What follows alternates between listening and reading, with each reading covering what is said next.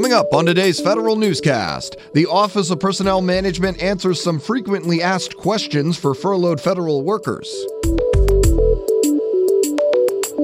What effect will the partial government shutdown have on the president's management agenda? And good news for one of the agencies currently not affected by the partial shutdown. These stories and more in today's Federal Newscast.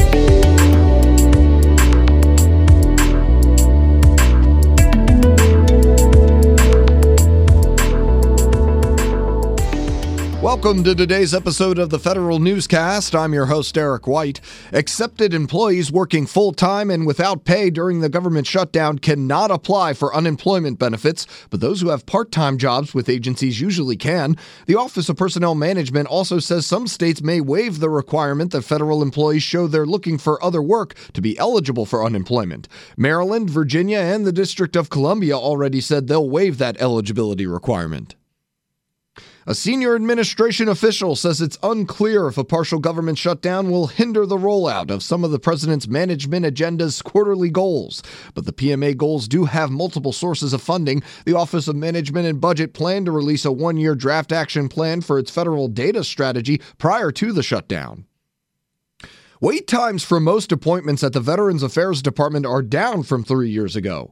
A study in the Journal of American Medicine Association finds veterans waited fewer days in 2017 than 2014 for an appointment.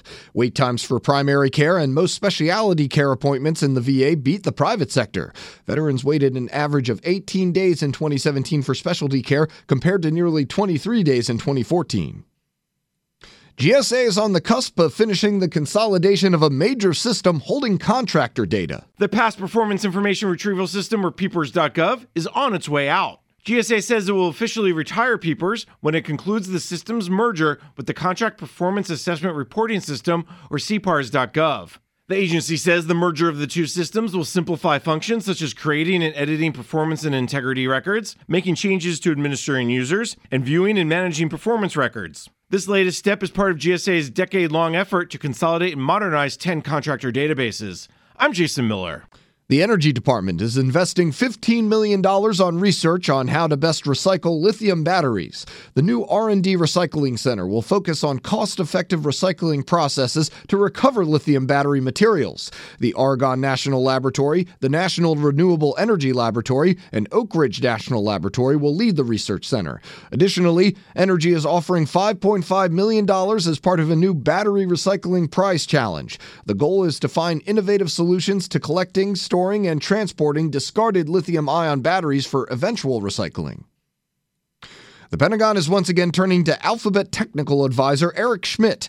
Schmidt, who already chairs the Defense Innovation Board, will lead the National Security Commission of Artificial Intelligence. The commission has allocated $10 million to assess U.S. competitiveness in AI, investments in AI, and workforce incentives to attract AI talent. Other commissioners on the panel include former Deputy Defense Secretary Bob Work and Andy Jassy, CEO of Amazon Web Services. There's going to be another naval consortium to enter into other transaction agreements with non-traditional defense companies. This newest consortium is focused on surface naval warfare and will explore how to use technology to address current and future threats in the surface and maritime environment. The Navy is setting up OTA consortia for all of its systems commands, allowing them to invest $100 million each.